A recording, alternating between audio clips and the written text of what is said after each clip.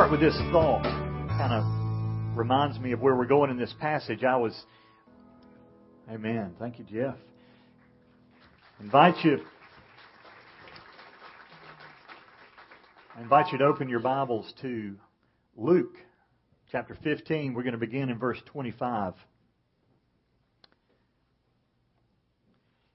Luke chapter 15, beginning in verse 25. Let me start with this thought. It kind of reminds me of where we're going in this passage. I was in college walking to the cafeteria with my roommate. And as we approached the cafeteria, I noticed a commotion outside. That was not normal. Normally, folks just kind of piled in, but somebody was outside. I thought maybe they were selling something. And when I got there, this girl placed a pin on my shirt. And I thought, well, okay. And then she placed one on my roommate's shirt. And so I asked her the question, what are you doing? She said, well, I'm putting these pins on all the good-looking guys that I see. And I thought, well, if he qualifies, I'm giving my pin back. I thought about that as I read this passage today. What you're going to see is a kind of passage that shows the love of the Father for even the least of these. I think the question we could ask, or maybe even the attitude that we have sometimes is, you know what, God, if you're going to let him into heaven, I don't like that. In fact, this passage is for those of you that leave some Sundays thinking that was a good passage for somebody else. You've got other people's name in mind that should have heard that sermon. This one's for you today. So if you're sitting here thinking, man, I wish so-and-so was here. No, tap yourself on the shoulder and say, no, wait a minute. I'm here today. This one's for me. Let me read this passage. I'm picking up in the story of the prodigal son. And I've preached years ago on the first part of this passage here. And I'm picking up really from the end of the message as Jesus tells this parable. Verse 25. Now his older son was in the field, and when he came and approached the house, he heard music and dancing. And he summoned one of the servants and began inquiring what these things could be. And he said to him, your brother has come, and your father has killed the fattened calf, because he has received him back safe and sound.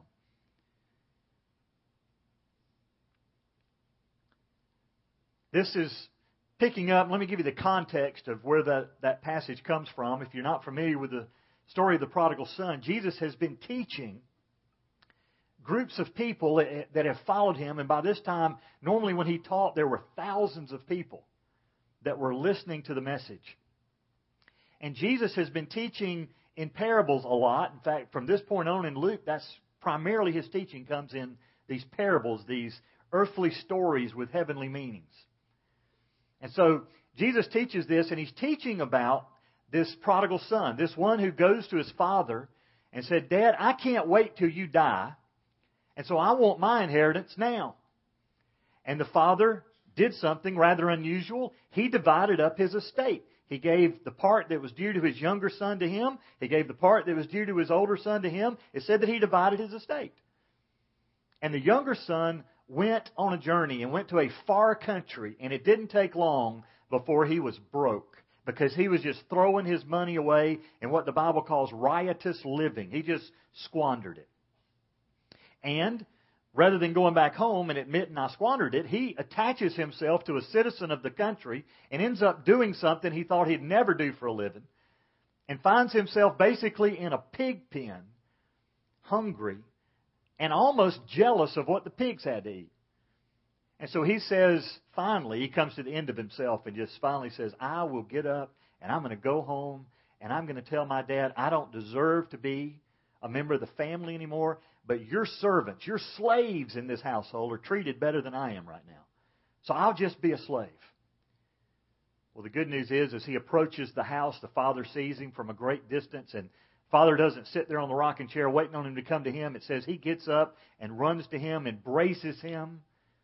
And the son says, Father, I've sinned against heaven and against you. And he's into his little spiel that he's about to say, just let me be a servant. And the father says, wait, quick, servant, come here. He says, go get the finest robe that we have and get a ring and get a new pair of sandals. And this son of mine who was dead is alive again. This son of mine who is lost has been found. Reason to celebrate. In fact, what Jesus has just talked about before this passage, he talked about the sheep He said, I tell you, that if the shepherd lost one sheep, he'd leave the 99 and go find that one. And when he finds him, they'll be rejoicing in heaven. Then he talks about the woman and the lost coin. And so he's already been teaching about how much rejoicing there should be and is when just one sinner repents. And it's in that context then that we come to this passage where the older brother is out in the field. He approaches the house. He's unaware that his younger brother's come back, but he hears music and dancing. And he realizes there's a celebration happening in the house.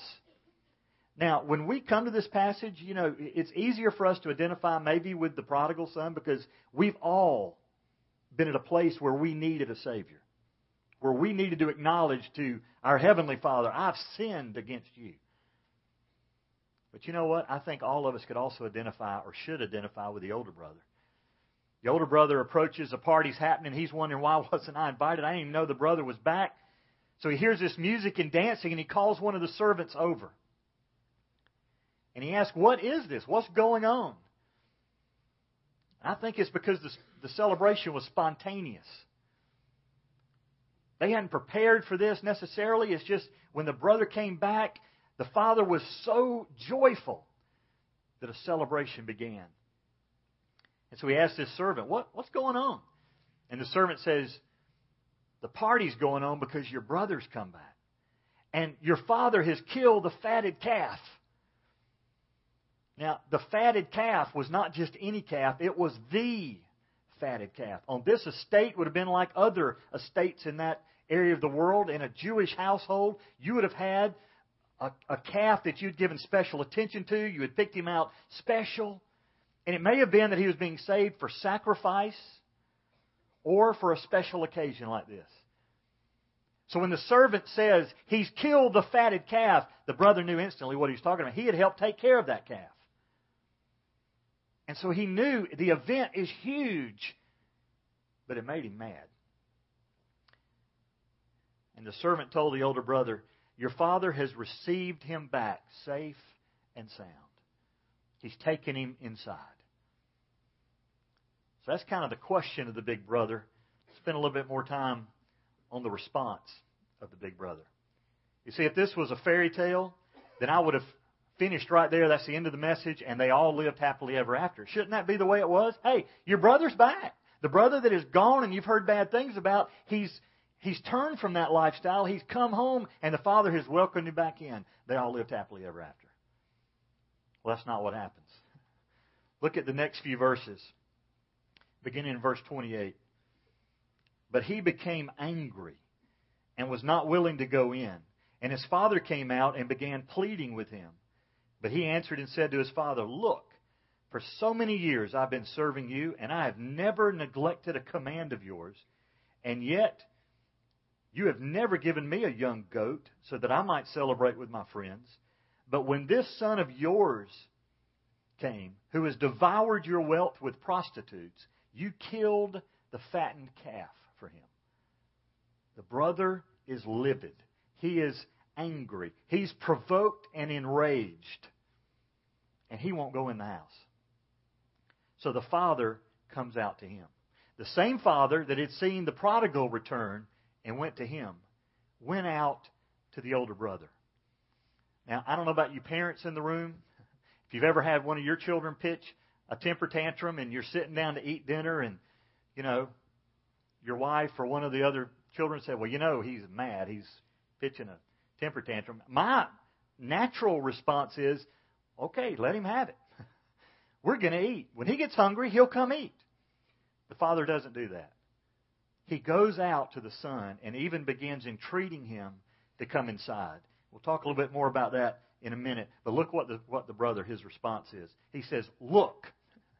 He uses a word that means to see or know. In other words, Father, let me just remind you of my life with you over these past many years, that son of yours, while he's been off squandering your fortune, let me just remind you that for so many years, for such a vast length of time, as if the father didn't know this, he says, I've been serving you. In fact, the word he uses for serve is, I've been slaving for you. I have worked my fingers to the bone for you. Folks, the older brother did not get it. He didn't cherish the relationship he had with his father. He saw himself as only a slave. And not the good kind. But the kind that just simply says, you're over there and I'm over here and I'm working myself, my finger to the bone for you for so many years. Have you ever felt that way? See, there's some people that I meet that are Christians and it's like they're saved and stuck. They're not enjoying the fellowship of the Father. They're not enjoying the relationship of being a child of God in His kingdom. It's just, I'm just going through these mundane motions. Folks, let me say something. You need to hear this morning. God doesn't need you to do that. There used to be a billboard, and I get bothered by some of the billboards I see around, but there used to be one in Murrells Inlet. Somebody took it down finally. And if you're responsible for putting it up, sorry. But it used to say this. It said, God needs you. Every time I read it, I thought, no, I've got better news than that. God doesn't need you. In fact, Acts chapter 17, verse 24 and 25 says this, the God who made the world and all the things in it, since He is Lord in heaven of earth, does not dwell in temples made with hands, nor is He served by human hands as though He needed anything, since He Himself gives to all people life and breath and all things. No, God doesn't need you. I got better news. God wants you. That's way better. There's nothing that you add. God's glory is immense. But He wants you to share in that. So this brother had this idea that I'm just a servant. I'm just a slave to you. And he also is thinking, and you've missed that, Dad. And then he says this. He says, I have never neglected a command of yours. I don't know if that's true or not, but that's what he said. But here's my thought. The Father just asked you to come in the house. You're not doing that. You're starting today neglecting at least a request. In fact, I don't think it was a command. The Father goes out and the word is He pleaded with him. Please come in. Now, why doesn't the brother want to come in? Because in his mind, he's looking at his life. I deserve the party. And he's looking at his brother and he's saying, he doesn't deserve it. Here's the good news. Folks, none of us do.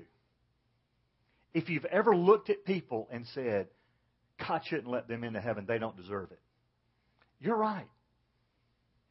You don't deserve it either, though. If you ever get to the place in your life where you feel like I've earned my salvation, you're wrong. You don't get grace. You're not understanding it. And so the brother is mad. He's angry because he thought if anybody deserves this party, it's me. And he even puts it in contrast to say, you've never even though I deserve it, you've never even so much as given me a young goat. See, they weren't having goat in the house. They were having the fatted calf. The best. And the brother is thinking, I deserve that, but you haven't even given me the least. You haven't even picked out a goat out of your herd and given it to me so that I could have a party and celebrate with my friends. What's he really saying? I don't even want to celebrate with you, Dad. I just want to have a party with my friends. You never let me do that. And then he says this son of yours has come back. What's he saying? In contempt, he's not saying my brother's come back, or he doesn't even call him by name.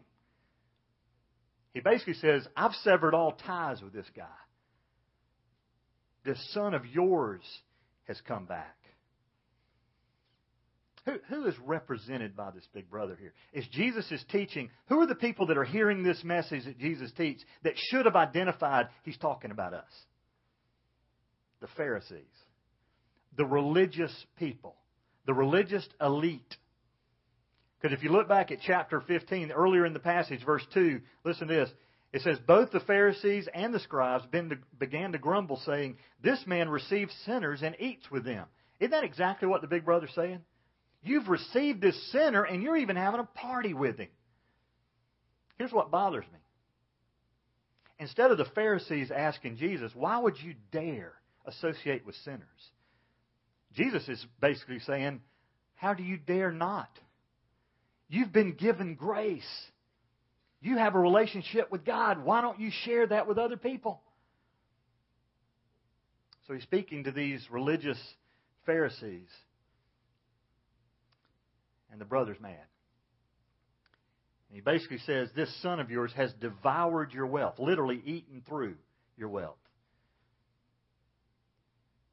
And instead of punishing him, instead of chastising, instead of giving him what he deserves, you kill the fatted calf. Let me talk just a minute about mercy and grace. Mercy is not receiving what you do deserve. The mercy in this case would have been the father allowing the son to come back and even live as a slave. That would have been mercy, not treating you as you deserve. You deserve for me to say, don't come on my property. You wanted to leave. You took the money and ran. Enjoy it. You're not welcome here. He offered him mercy. You're back on the property. But then he gave him something he didn't deserve. That's grace. Mercy is receiving not what you do deserve, which is death. Grace is receiving something you don't deserve, that you never earned. And for the case of the younger brother, it was, I've killed a fatted calf. I've put a robe on your back, a ring on your finger, and shoes on your feet, indicating this: you're not a slave in my household. You're a member of the family. And it made the brother mad. Let's look at the response of the father as we close. Just a few quick thoughts. See, he had already offered grace to the prodigal. Now he's really offering grace to the older brother. First indication of that is he came out to him. He didn't sit in the house and say, well, he'll get over it, let him have his little pity party. No, he came out to the brother. He didn't send a servant to do it. He didn't call from a distance. Hey, what are you thinking? Come on in the house. He goes out to him. He extends grace. He pleaded with him. He could have commanded, but he doesn't. He pleads with him. The third thing is he called him son. He called him son, indicating relationship. 1 John chapter 3 says, what a great gift we've been given by God, that we should be called children of God. And that is what we are. He called him son. He doesn't call him slave or servant. Romans 8:15 says that we haven't been given a spirit of slavery leading to fear again, but we've been given a spirit of adoption by which we cry out, Abba, Father. Look at me. If you're a child of God, if you've trusted Jesus Christ as your Lord and Savior, you're a child of the King. That's grace. You don't deserve it.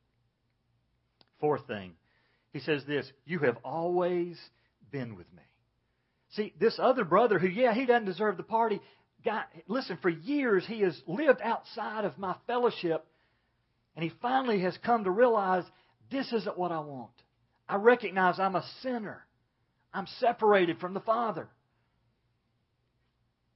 And so the Father says to this one, you have always been with me. Let me ask you, is that enough for you? If God never gives you another thing, is it enough to just have fellowship with the Father? Is God your treasure, or is He only a means to treasure? See, the big brother, he thought, me hanging out here and working like a slave is my means to something better. When it should have been, the attitude should have been, thank you, Father, that I've been able to avoid what my little brother experienced. And I've had fellowship with you. Men and women, is that enough? It ought to be. Last thing indicated in this passage about grace, he says this: all that is mine is yours. Nothing had changed. If you go back at the beginning of the passage, he divided the wealth among them. In fact, most scholars believe the older brother got more than the younger brother did because he was the oldest. But even if it was split right down the middle, this older brother just worried about, you never gave me a fatted calf. The father could have said, I already gave it to you. Half of everything or more that I have is yours. I've just doled it out already to the younger brother, but when I did that, I divided it. You've got that. You just never accepted it. You never lived in the fact that relationship with me brings that. All that is mine is yours. And then I love what he has to say. He said, we had to celebrate. It was necessary that we celebrate. Why? Because this brother of yours, not just my son, but this brother of yours, has come home. In fact, he said it this way. He said he was dead. Literally, he was a corpse. Do you understand that? Apart from God, Ephesians puts it this way. You were dead in your trespasses and sins. How much can a dead person do? Nothing. It just took a while for that younger brother to recognize, I'm dead. He says he is dead and he's begun to live. Here's the good news, 2 Corinthians 5:17. If you're in Christ, you're a new creation. The old things have passed away. Behold, all things are new. Had the opportunity to share with a young man in this building this summer, and he prayed to receive Christ. He called me 2 days later because I asked him to. I want to hear how things are going. And he said this. He said, I know it's really too early to say this, but I feel like a different person. I said, no, it's not too early. You're a different person the moment you ask Christ into your life. You turn from a life of sin. The Bible says that's in the past. Now all things are new. You're a brand new creature. This son was dead, but he's begun to live. He was lost. It's the same word that you see over in John 3:16, the word perish. For God so loved the world that He gave His only begotten Son, so that whosoever believes in Him would not perish, would not be destroyed utterly or fully, would not be lost. And so the Father describes, this is a son of yours, this is your brother that was perishing apart from me. But now, he's been found. See, the thing that bothers us as church people is that lost people act like lost people. That shouldn't surprise us. Why does it? I remember serving as youth pastor that sometimes I'd get those phone calls on Thursday. And the reason they came on Thursday is because Wednesday night was our youth meeting. And somebody would tell me something they saw on Wednesday night they just wanted me to know. And what they were basically saying is, do you know that you got some lost people coming on Wednesday night? Now, they didn't put it that way. It's just they're acting like lost people. One of my favorites was a lady called me and she said, Robert, you may not be aware of this, but there were some kids smoking behind the building Wednesday night. And I didn't say it. But I wanted to say, I wonder where they learned that.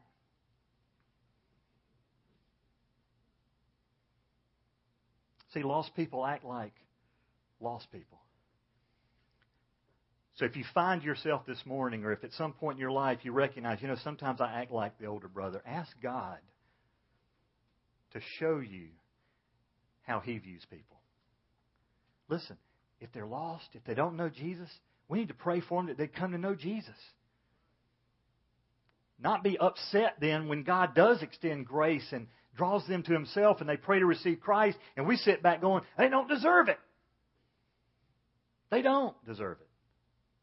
But neither did you. Let's pray together. Bow your heads with me.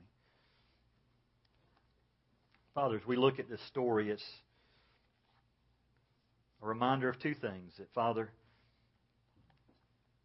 this morning either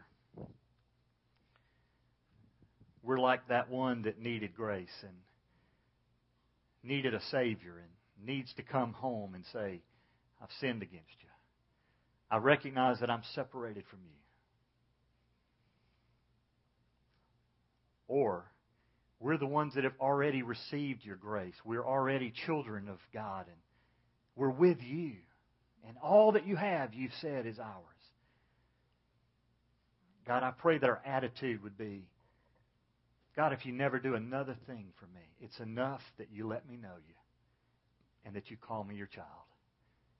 And I pray that we would be encouraged and even challenged today to recognize that there are folks all around us, folks that we go to school with, folks that we work beside, folks that we live near, and maybe even in our own home, who don't know you.